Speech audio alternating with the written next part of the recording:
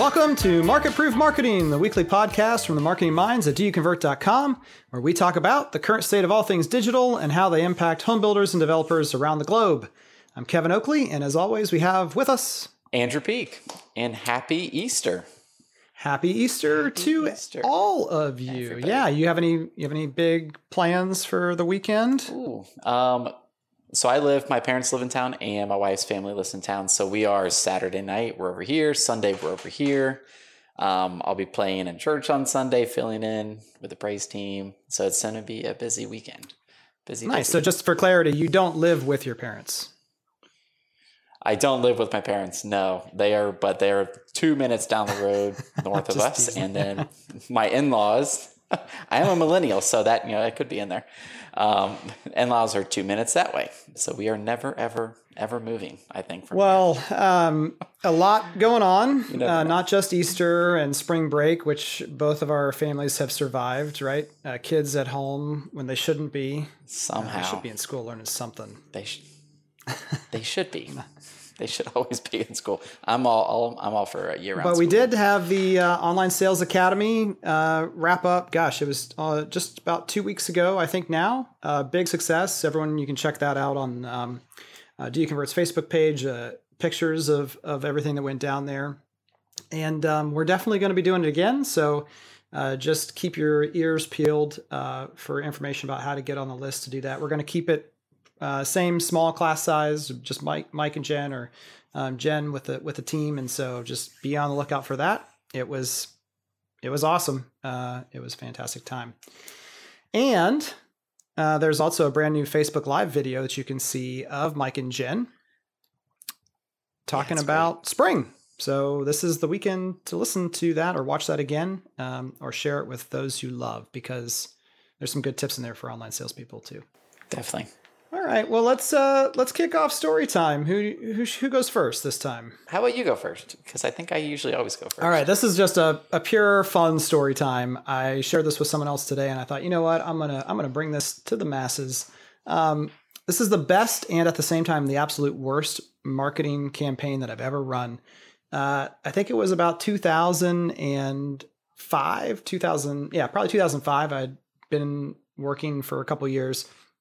And I thought it was going to be really genius to do a direct mail piece that looked like there was an X-ray of your skull with a photoshopped little outline of a house inside of your brain.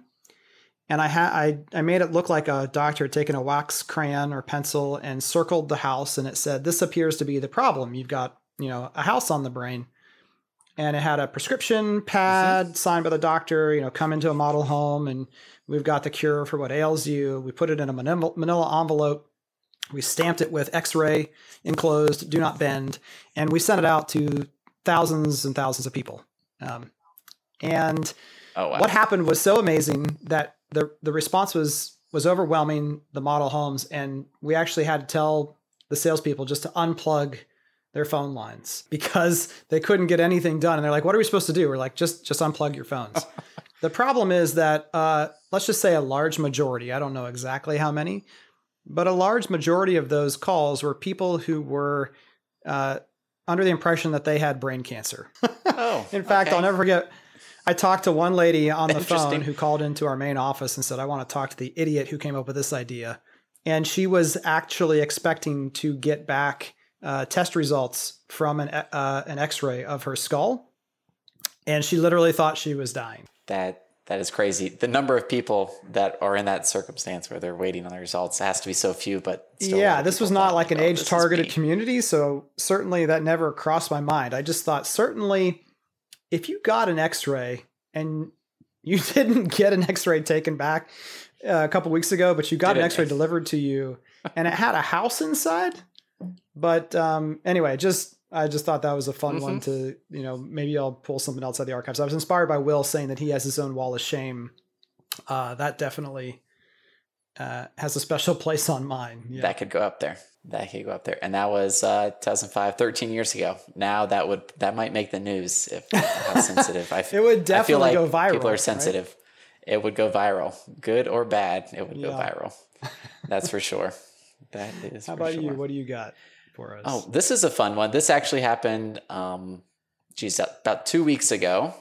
Whole family, we were in the car. We're like, oh, let's go through the car wash real quick. It's on the way home. And this is one of the longer standalone car wash places where you go through. It's probably 100 feet, 200 feet. I know it all too well. My wife just signed up for a monthly membership. She's like, we can get our car washed every day now if we want to. Like, why? And which is pretty cool. Everyone's on this monthly subscription thing. You're like, well, it's only $25 a month. I'll pay for it.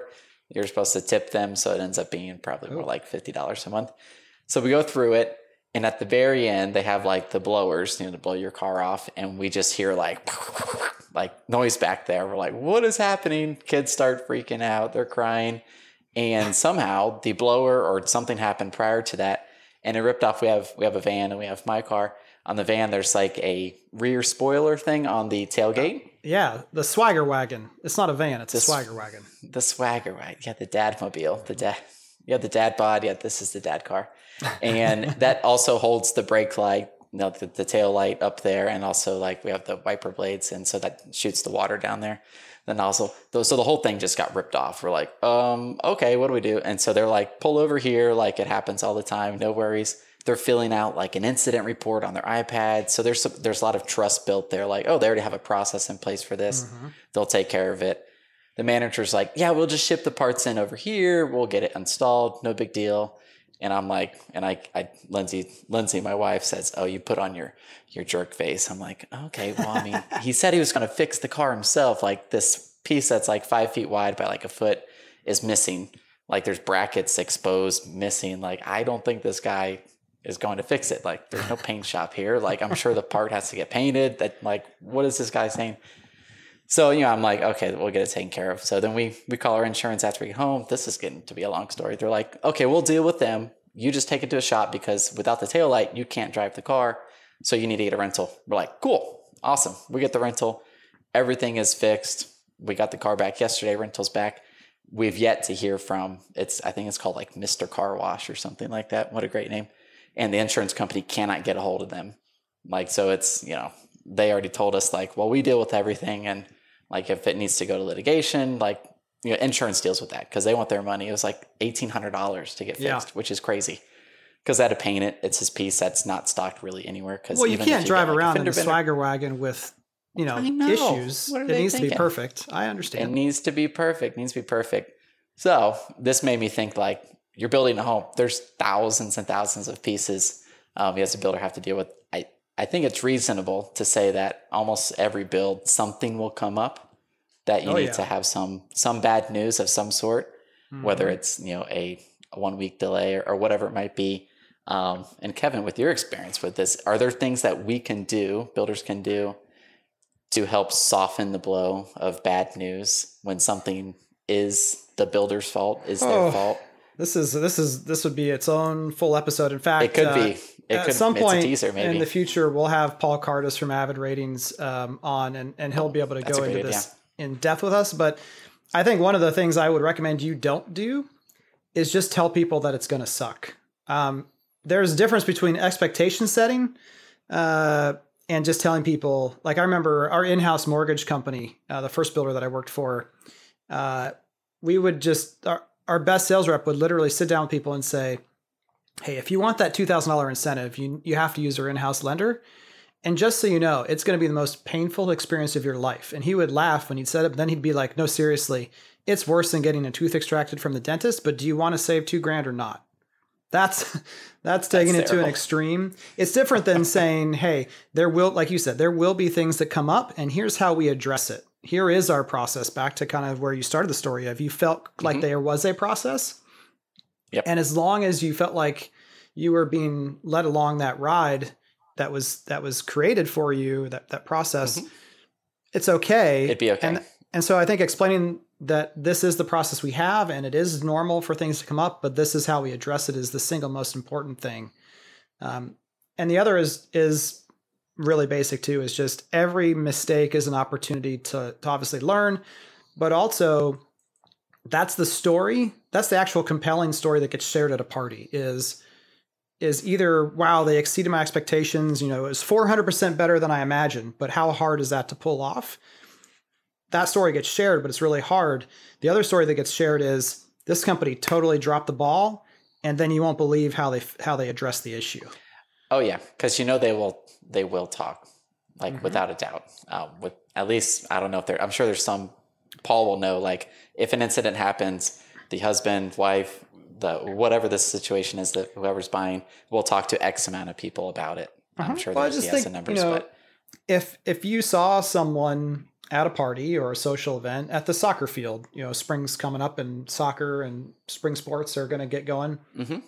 And the last time that you saw them 2 weeks ago was when they just shared about some awful thing that happened. One of the things that's just naturally going to come up is, hey, whatever happened with XYZ? Mm-hmm. And so when people are mad, they're going to share that. But then the other people they've shared it to are going to circle back probably at some point and say, how did that end up wrapping up? And then they get to tell the rest of the story, as Paul Harvey would say. You don't know who Paul Harvey is, do you? Paul Harvey, I don't think That's so. That's awesome. I feel like I should. No, you shouldn't. Like you're a millennial, but that's awesome. I am a millennial. Paul Harvey, yeah. YouTube it. I need it sometime. I'm writing it down.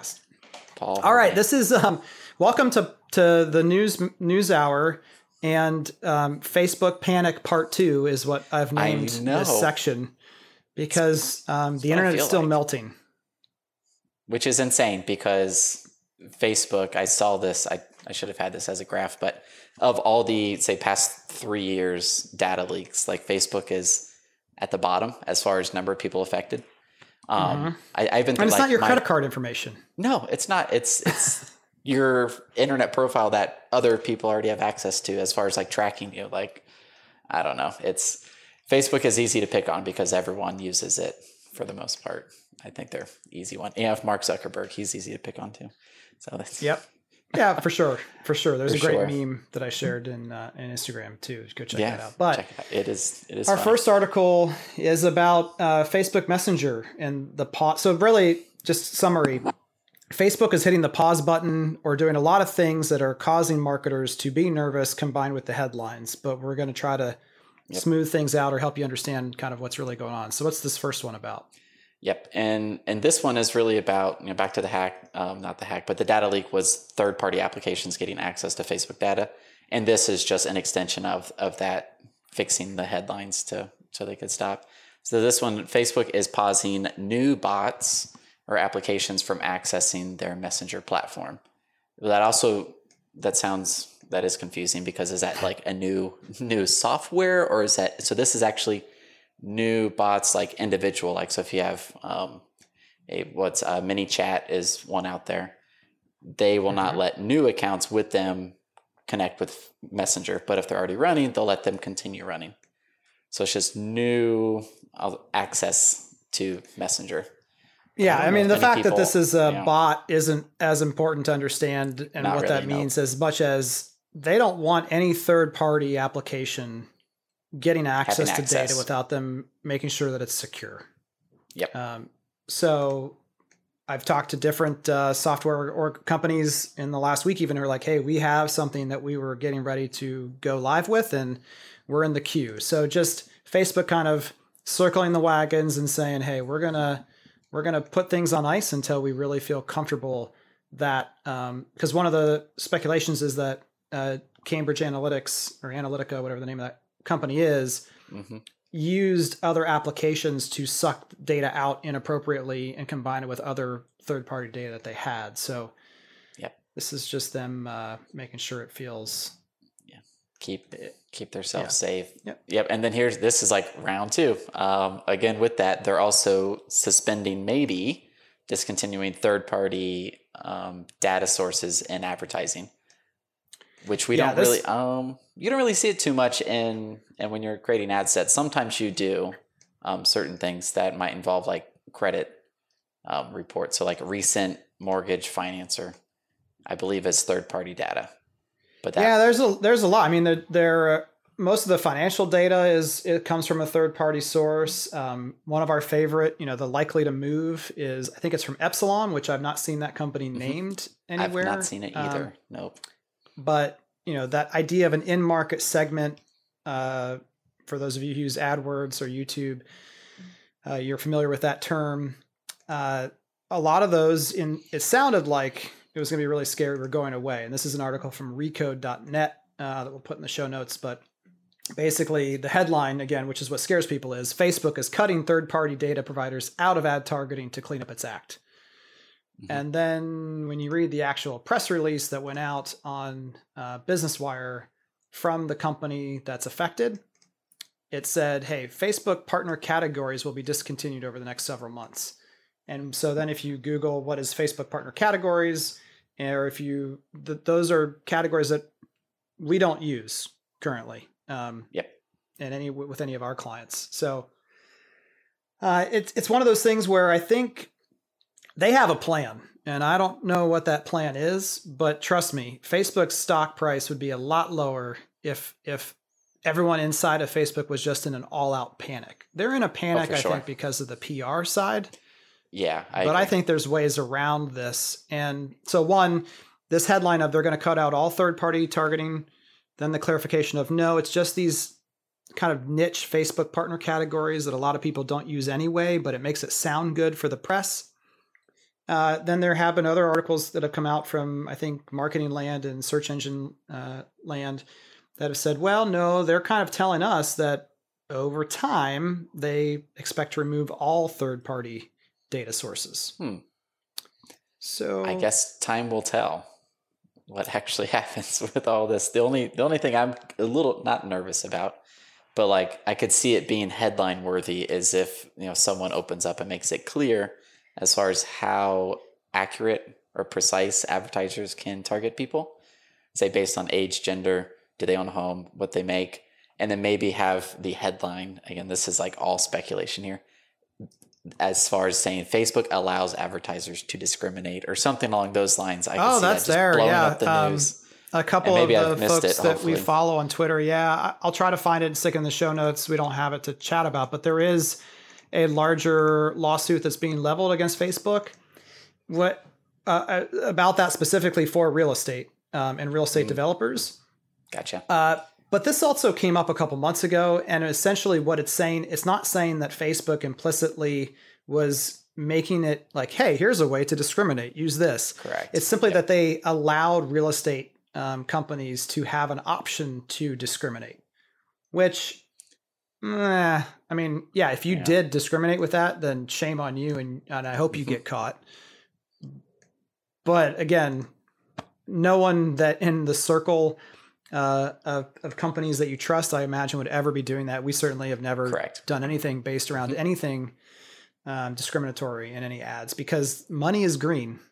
And money is green. That's you just need money to close, last I checked, on a home. Pretty sure. Yeah. That's all you need.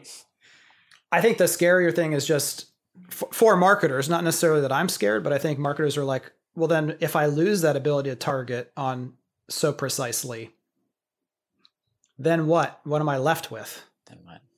That's true. And I think what you're left with is what Canada has always had. That's true. That is true. When we've done ads for Canadian builders, you go in and you're like, I want to target likely to move and people who have lived in their existing home for longer than 7 years. Oh, wait, I can't do that. It gives me back a result of 0 people match that criteria because they don't allow it.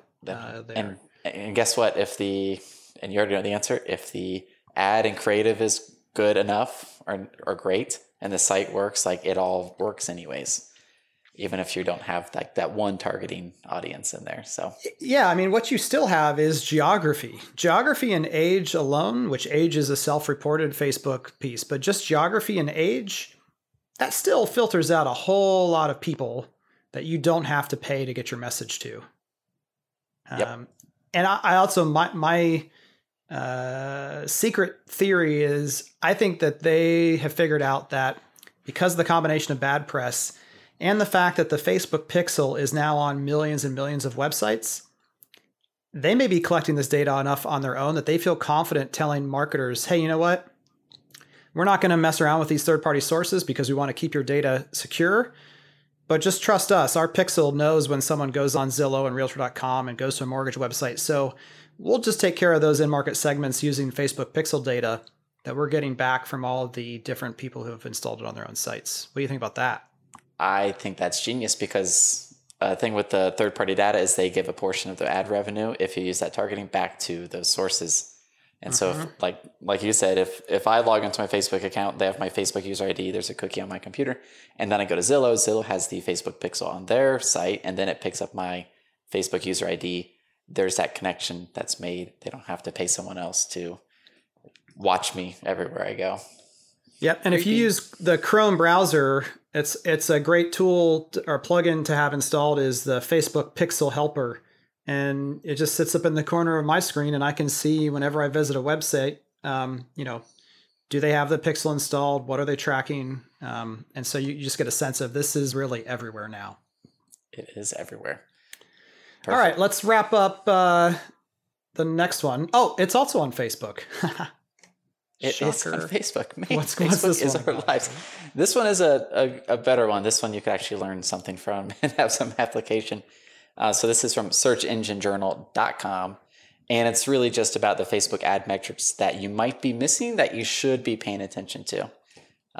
So there's 3. First one's frequency, second one is relevance score, and the last one is video percent watched.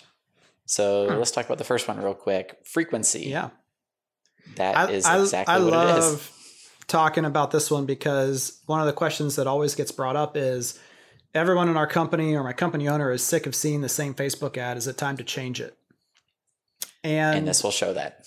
This can help you understand that. Yeah. What I love is, so again, back in the old days of radio ads, when I used to buy radio ads, again, back like 2005, 2006, they would always be trying to teach me, the advertiser, that you really need a frequency of at least 3. If you're going to run a campaign for a 2-week period or a month-long period, whatever period that is, it needs to have a frequency of 3, meaning the average listener is going to hear your ad 3 times to even kind of make their radar at all. Like if you can, it'd be amazing. If your budget would let you, you could get to a 6 or a 7. But a 3 is what you people don't even know you ran an ad unless you get to at least a 3. The examples from their website are people who are doing really, really targeted campaigns. I mean, their total reach of like 299 people could potentially see this ad. And then next to it, they show the frequency of 39. So that means insane. Of those 299 people, the average person on that list saw the ad 40 times in the period of time that they have pulled up. Wow. So that is annoying. That's an annoying excessive amount of frequency. You have passed right past the friend zone and gone straight to creepy stalker. That is creepy. Super creepy. So, we'd like to, in a month-long period of time, again, the reach and frequency numbers in Facebook, they adjust based upon the date range that you have pulled up in the criteria you're looking at. Correct. So you have to keep that in mind. But over the course of a month, if the frequency is still just a 3, a 4, or even a 5, it's like over 30 days and all the hours they've spent on social media, they've seen your ad 5 times. You need to be looking at other metrics, I think, in analytics to really determine whether it's time to change. Because you lose all that social proof of the likes, the comments, the smiley faces when you make those changes. Yep, I think there's a balance there. Because if you change them, like you said, Kevin, like if you change them too frequently, you might have, like, we have some super cool ads that have just gone crazy, and there might be like 500 comments on there with like 3,000 reactions. Seeing that versus a brand new ad, even if the frequency is now a 1, so the average person has seen it a single time, that's just, you can't really beat that when it's like, 3,000 people love XYZ Happy Acres Homes. Yeah, you can't really beat that. So it's definitely a balance. And especially if those 500 comments are all like, wow, this house is amazing. Wow, this community is so incredible. Mm-hmm. It's like you just went on your website kind of like this. It's like you went on your website and just hit delete on all your testimonials that you have up there. And we're like, we need to start over. People have seen these enough. Let's get rid of them. So that one's reach. And I agree. No one's really looking at that. Or at least if they do, they don't understand the time, the relevance of that. What was the next one? It's relevance. It's the relevance score, which you'll find at the ad level. So you need to go campaign, ad set, and then ad. And the relevance score it's really like a performance metric, but it is directly like how your ad set and ad are related and how they're performing together. So it's on a scale of 1 to 10. If you have anything, beneath a 5, you should definitely take a look and see what's happening. Turn it off. There's something going wrong there. Hopefully you could look at it. Yeah, turn it off immediately. Hopefully you could look at it and be like, oh, I forgot the geography or something. But the crazy thing about that, if you have a really good ad and you just totally go crazy and you forgot to put in like United States, I would bet that your relevance score would be up there if you have good pictures and good copy. So typically it's when you're trying to, I've seen it, they're getting too narrow on the targeting. And they're like, okay, we have people that like dogs and they are this, and it just doesn't fit the right person. Yeah, if your creative doesn't match your target audience, that's really the best thing. The one thing I will say about relevancy score is it does not mean that your ad is doing what you want to. It just means in terms of cost per click, click-through rate, reach and frequency, all those things, they are saying you are doing a good job according to the data that Facebook can see. I have seen instances where builders have said, I've got this great ad. It's got a 9 or a 10. We go in analytics and the bounce rate is 95% and an average of 15 seconds. So yeah, that's not good. It is a great overall metric to look at, but you can't get excited. The main benefit of having an 8, 9, or a 10, Andrew, is what? Your cost per clicks will be much lower. You could almost there's not like a percent that Facebook gives out because it all changes based on how the auction works. But if you're at like a 9 or 10, you're measuring cost per engagement should be like 5 to like 20 cents. And you could add like 10 to 15 cents each score you go down. So if you're at like a 5 relevant score, your cost per engagement could be close to $1 versus 5 cents. So your budget you need a lot more money if you're running ads with an average. The safe way to say it is just you are going to pay significantly less for an ad per click that has a 9 or a 10 than has a 5 or a 6. Yep. Significantly less. I mean, you're talking 15, 20%, potentially more. Oh yeah. Big money. So it's worth getting it and learning how to do them. And once you figure out how to do it, that's the one you'll be we talk about probably the most with our builder partners. So hopefully if you're listening to this, that one is real familiar to you. But I agree. If you're not looking at it, you should be. It's a great quick way to get a summary on Facebook's perspective of how you're doing. Next one is video percent watched. So how far along in the video do they actually watch the video? Which I think is good because if you have a 30-second video, you need to compare, like if say you're comparing 2 different videos, you need to make sure you account for like the time of video. But you could really go in there and see what video types are going great, or my favorite, because I don't really like these, but like if your animated logo, intro, whatever you might have there, yes, is too long, and let's say it's like 10 seconds and it's got it flying across the screen and it's like, boom, here's our logo, we're amazing. But if say people watch 8 seconds of the video and that's how long that is, then no one's really getting to the meat of the video and actually what they need to see.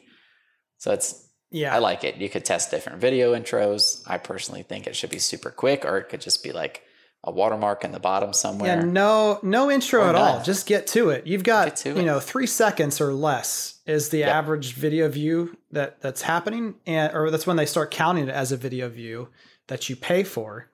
But I think the really smart thing they're saying here is just if the drop off from they hit play to actually made it to 25% of the way through. This is assuming a normal, couple minute or a minute long video. Mm-hmm. If that drop off is immediate, to your point, we don't need this 10-second amazing new video brought to you by, and then fade out, and then logo fades in, and dramatic music builds. And then we show you the house that we want you to look at. You have to re-edit these things for use on social. You do. And definitely use, now we're talking about videos, use subtitles, like the native ones within the ad itself, because people will watch the video, especially if there's dialogue and video testimonials. They will not listen to it. Like, put the subtitles in. And it can be hard to do that sometimes. So there is a couple of different cheats I'll give out here. One, you can use, YouTube does a better job than Facebook at automatically generating those, and then you can export the file. You can get the transcript and you can re-upload that into Facebook and other places. If it's really complicated and you've got a lot of brand terms or names and places in your video, there's another service called rev.com where you actually have a real transcriptionist go through and you can tell them ahead of time, hey, here's some city names or places that are often done incorrectly, and you can kind of give them a vocabulary to work off of at the beginning, but they turn everything around in 24 hours or less. For Facebook Live videos that go longer or have, again, lots of industry jargon or place names, that can be a great service too. Not very much money to get that done. For sure. Get her done. Okay, well, that does it for the news. And just remember, everyone, stay calm. Stay calm. It'll all be okay. Facebook will be there for at least another week until we tell you to really panic. All right, we'll come back after a quick break, and then we're going to talk about marketing like a ninja, efficient processes, ideas specifically around roles as a marketer and how you get stuff done. We'll be right back.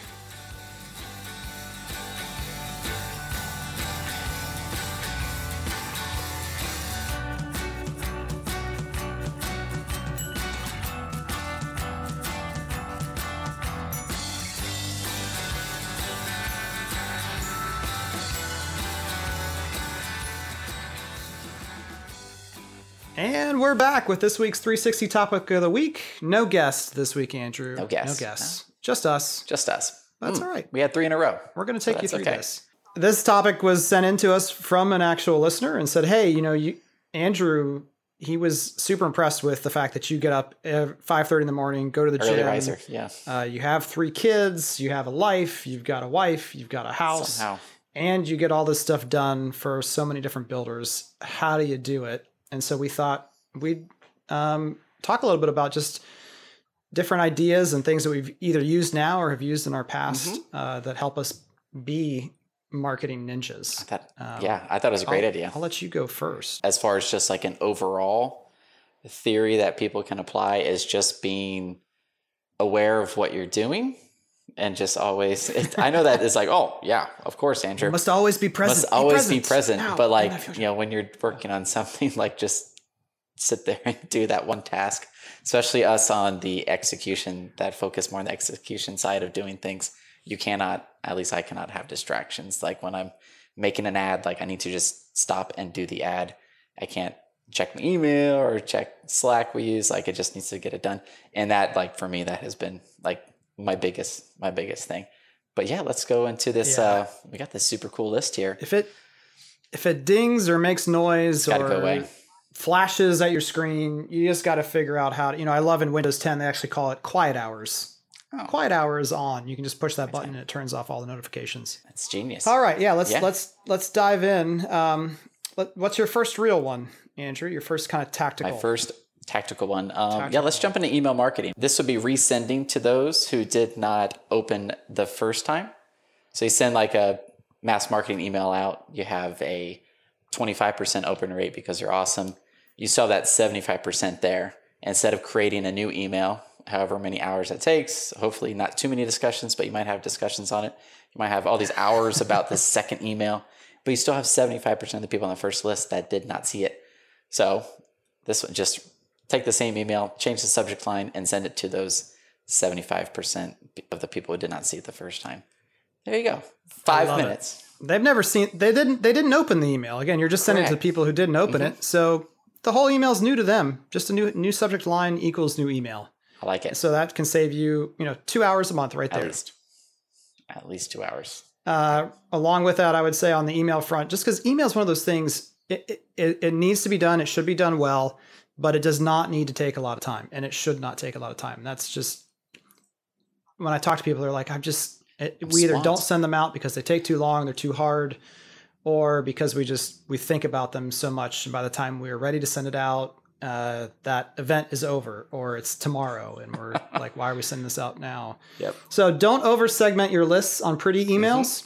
Again, you're going to make these 2 emails a month, and you're just going to send them to everyone who has not purchased a home yet or told you to get lost.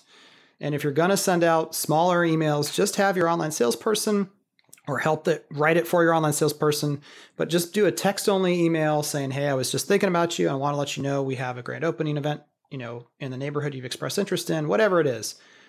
But small text-only emails for small groups, you can turn those around in 5-10 minutes. No problem. Oh, definitely. And those have amazing open rates, don't they? And response rates, because it is personable. The response rate is it, because they'll pick up the phone and call Kevin, who sent them an email. When marketing at Do You Convert sends them an email, they're not hitting reply. That's true. And if they do, it's probably to say, take me off your email That's list. very relevant. That makes sense. I think everyone that clicked in their head, oh, yeah, I would email Kevin back, but I would not email marketing@DoYouConvert back. Very smart, very smart. This next one, I really like this because this is how I work. I try to do similar projects or tasks at a single time. So if I'm doing a bunch of ads, I'll try to group those together because I'm in the zone for that and in the mood, I guess, if it's a certain creative thing. But for me, this is what I do on Mondays. I do like year-over-year analysis, month-over-month. And so doing those on a certain day of the week, for most of y'all, it'll probably be a Friday where the office is quiet, but working on the site, updating things, images, pricing, if it wasn't. Yeah, we just call it Web Update Fridays. Mm-hmm. And this was, obviously if there's a price change, something is listed incorrectly or you're showing pictures of a house that's the wrong house, you got to change that stuff right away. So consumers don't keep seeing the wrong thing. But the Web Update Fridays is all the kind of miscellaneous, hey, we've got 4 new pictures of this house. Can we get those added in? We've got a couple, try as much as possible those non-essential things to group them together and just get it done once a week. Otherwise, you're going to find yourself logging into the back of your website like 8 times a day, getting halfway done, getting interrupted, and then you're just frustrating yourself. So those non-essential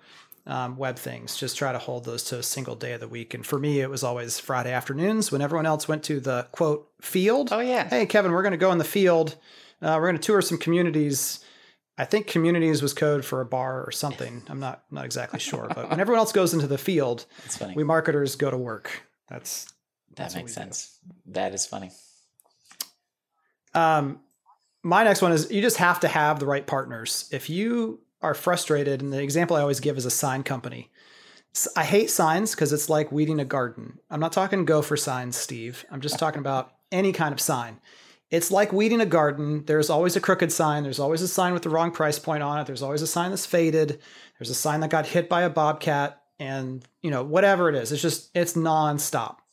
And I went to the sign company that I use in Pittsburgh. They're called Fred Signs. Great name. If you're anywhere in that area, you should use them. They're amazing. Fred is amazing. But at one point I sat down with him and I said, look, you're a great partner, but can I just pay you, literally, I want to pay you 10% more on every job I give you. But the trade-off is when any one of your guys is within, a mile or 2 of one of my neighborhoods, just drive through and either make a list, shoot a quick picture and text me, but just say, hey, this sign looks bad. Can we fix it? And we just kind of developed this thing where I didn't have to think about it. Even on new installs, I just made sure that Fred was actually going to be the guy who chose the location. He and I would go out the first couple of times and understand the psychology of why we put things where and how and what. But then being able to, quote unquote, waste that 10% and never have to really worry about signage again, for the most part, it's just that same idea applies to your photographer, your videographer, your marketing partner, your website company, your direct mail company. If you do that, any of these partnerships, just don't put up with bad service in any way, shape, or form. It takes years off of your life and it just makes you grumpy. So just find the right partner, and the right partner does not mean the cheapest partner. Correct. Most of the time. And no grumpy lives. That's not fun. No grumpiness. Nope. This next one I relate to a lot, just because you're the one kind of doing everything, but you might have someone peeking over your shoulders like, oh, maybe we should do it this way, or maybe we should do it this way, or hey, go ahead and send those to me, like the ads or emails to get approved. And you're like, I know what I'm doing. So one, make sure you're doing things, and this is a lesson for you, like to protect your street cred we talked about at the summit last year. So make sure those things are in place. So like when you speak, people do respect you and all those things. But you might have to have a nice conversation and saying, hey, you kind of hired me to manage this, and go through the whole list with them. And it should be a really positive conversation. Hopefully it's not bad. Any advice on that one, Kevin? It's hard because it's awkward. You're like, you hired me to do this. Why do you have to second guess everything I'm doing, or tell me to do something that I know is wrong? But it's awkward telling you that it is wrong. But I'm in this every day. Mm-hmm. So oh, look at the results. Everything's going great. It's like I tell my kids, Andrew, I'm not going to ask you to do anything that I wouldn't do. And so I think it's just important to share. I've had this exact conversation with the president of my company after I had been there for like over a year. And it was about something like an email that needed to go out. And it's like, well, everyone's pressing, Kevin, we need to get this email out. I'm like, person X, I'll bleep that out, says, I don't send out the email until I see it. And we can't find him. He's doing something, at another meeting, but we can't send the email out. And then it kind of hit me like, this is dumb. Yeah. Like, I've looked at the email 10 times. My designers looked at the email. Sales managers looked at the email. We're all adults. Let's go. And so, but I had to have that conversation of, hey, you hired me to do a job. If you don't think I can do it, then you should find somebody else. But I think we both know that things are going well. So what else is going on here? And just have that honest conversation. Owners, as the company grows, can have a hard time letting go. And sometimes you have to kind of pry their fingertips open and let you take ownership of that department. Definitely. So I think that's a good one. So the next one that I have, we're going to wrap through those last couple here very efficiently, like a ninja would, is actually prep for meetings. I can't tell you how many meetings I was at when I was at a home builder. We're going to talk about Happy Acres. Happy Acres isn't selling. That's the reason we have a neighborhood meeting, is because Happy Acres isn't selling. I'd show up at the meeting, and I'm pretty sure I'm the only person who spent 10, 15 minutes actually prepping to talk about Happy Acres. Where's the traffic coming from on the website? Ideas of how to solve the problem, just kind of the basics. But what I found is the people who showed up to meetings that were not prepared to actually talk about the topic of the meeting ended up getting the most things assigned for them to do outside of the meeting. I would much rather spend the 10, 15 minutes preparing and having some of my own solutions and ideas that I know I can deliver on, and offer those up as potential ideas and solutions in the meeting itself, instead of saying, hey, Kevin, as a takeaway, why don't we have you spend 2 hours of research on this idea and come back with some suggestions? And then you've got people not replying to your emails. You've got people coming up with crazy ideas that they had in the shower or while jogging. Just prep for the meeting before you show up to the meeting. Prep for the meeting. I like it. That is genius. Here's one. This one is super nerdy. Your AdWords ads. Learn how to use AdWords Editor. It's a desktop application. But if you are editing prices, or you want to add like a promotion to your text copy in the ads, you can do it, and it works almost like an Excel document. You don't have to edit each ad individually. So learning how to do that, you have like a little bit of a learning curve, but it is so much quicker. It is amazing. You'll love it. AdWords Editor, download it, and any big changes, use that. And then the next one is, this is also another favorite, is try to touch things only once, especially on the execution side. So, and this is also like if you have projects, say you're building out 4 different community campaigns or sub-market campaigns on Facebook. Me personally, I think I could do it a lot quicker if I just group them into the same time. I know that's not possible for everybody, but if you just do all 4 of those at the same time, versus like, okay, Monday I'll do 1, Tuesday I'll do 2, and then Thursday I'll do another one. Because stuff will come up and you'll have new projects and whatnot, and you might miss one, and then it just gets another meeting like, hey, why aren't we advertising this? So just knock it all out at the same time. But you also need to make sure you have all the requirements needed.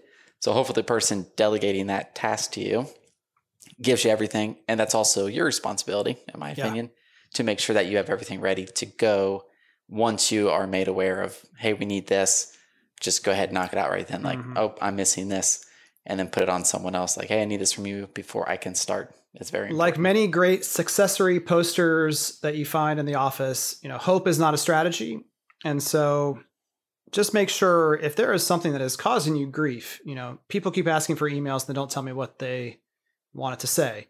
People are asking me to solve X or do Y, and I don't have enough information. It is perfectly okay for you to, as long as you have the street cred and are organized enough to deliver on the process you tell people you want them to follow. But, I would tell my sales managers, I had 3 that I worked with regularly, I need 72 hours. I mean, you can ask for an extra special favor, but I might have to tell you no. I need 72 hours if you want to send an email out about a neighborhood. Now, I don't always need those 72 hours, but they just knew that they were going to be asking for a special favor, and they shouldn't be surprised if I have to come back and say, I'm sorry, I'm not going to be in the office that day. I can't make it happen. I'm sorry. But it's up to you to identify those things that are causing issues and create some process around them. And then you have to sell that idea internally to get people to like that idea, or it doesn't matter. That is true. And I love this last one, just use something to stay organized. I don't care what it is. We're not going to go into the tool or tools that we use or you could use. Just something that is simple. I like your note here. Don't make a project about setting up the tool itself. That means you have a tool that's a little too complicated. Too complex. Yeah. Yep. And would you say, you did say use something. Are you against using notebooks as your primary usage of like, here's my life in this notebook right here. If I lose this, I have no idea what to do and have to start all over. Would you be against that or? No, personally, I'm not at all because I don't have a purse, Andrew. So I can't take a notebook with me everywhere. If it's not going to fit in my pocket and I don't carry a purse or a bag with me, that notebook's getting lost. I mean, I have ADD. I'll lose my wallet, twice a year, my keys once a quarter. So that's not a good thing for me, but it may be for someone who's listening. I really don't care what it is. If you're working as a team, then your notebook doesn't work either, because your team can't see your writing, or they might not be able to read your writing if they can't see I can't read my own writing, so that won't help. That's true. All right. So those are just some of our ideas about how to be a marketing ninja and get stuff done that you need to tactically. But we also, we have that Market Proof Marketing Facebook group, almost 100 people. I don't know where they all came from. I know. It was like in 2 days too. It's pretty cool. But we're so glad you guys are all in there. So we just asked a question, and this will be, I think, how we're going to do the question of the week segment going forward is, we asked them, what is your secret weapon or tactic to effectively manage your time as a marketer or as an owner? Because we do have some owners who are also in charge of marketing. And so we're going to read a couple of our favorites from the group, and then we're going to pick a winner, and they will get a t-shirt sent to them. So that's right. Let's just rapid fire. You take 3, I'll take 3. All right. And I'll start from the top. There. So here we go. And we're going to say your name, by the way. So don't post an answer if you don't want us to read. That's right. And I'll just say change first your names Facebook name, and in case people are particular. This Ananth time, here, but next time we're doing the whole thing. That's right. Ananth, hyper blocking the calendar plus saying no, and then Kim, make a list of tasks for the day. Touch things once. Close my door if necessary to prevent interruptions. And another one here. Ooh, I like this part. I missed it. I write my tasks out and I group them by priority. When it's time to buckle down, I play music or a silly show in the background, then go into my zone and crank out the work. I like it. Yeah, that's Beth down in Texas. There we go. Beth. Common theme there of blocking the calendar, so, this is kind of scheduling something with yourself so that you can actually tell people if you have a hard time saying no, if you're a pleaser personality, but you block out the time to say, I'm sorry, I'm not available at that time. You're not lying to them. You have booked time with yourself to get something done. So those are all good. Steve Shoemaker, I'm going to say your name because you're already famous. He suggests read Getting Things Done, or GTD, as it's known to those of us who have read it and use it. And then 2, he said get out of the office for things that need over 2 hours of focus. He prefers Starbucks. Oh, that's a good one. Yeah, change of scenery sometimes can help just your creative thoughts, but also that focus, especially if you can turn off everything that's in your way. Let's see here. Laura says, sadly, closed doors do not work in my office, but she has found that a Nerf gun helps. So I think she's shooting people with a Nerf gun to keep them out of her office. That's true. And then Will Duderstadt says, get in early or stay late. Again, just out of this hustle and bustle.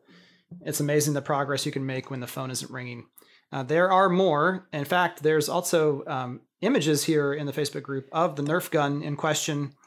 And Mike Davidson has a particular planner that he really likes called the Ninja Planner that you can get a link to there as well. So we have to pick a winner. What do you think?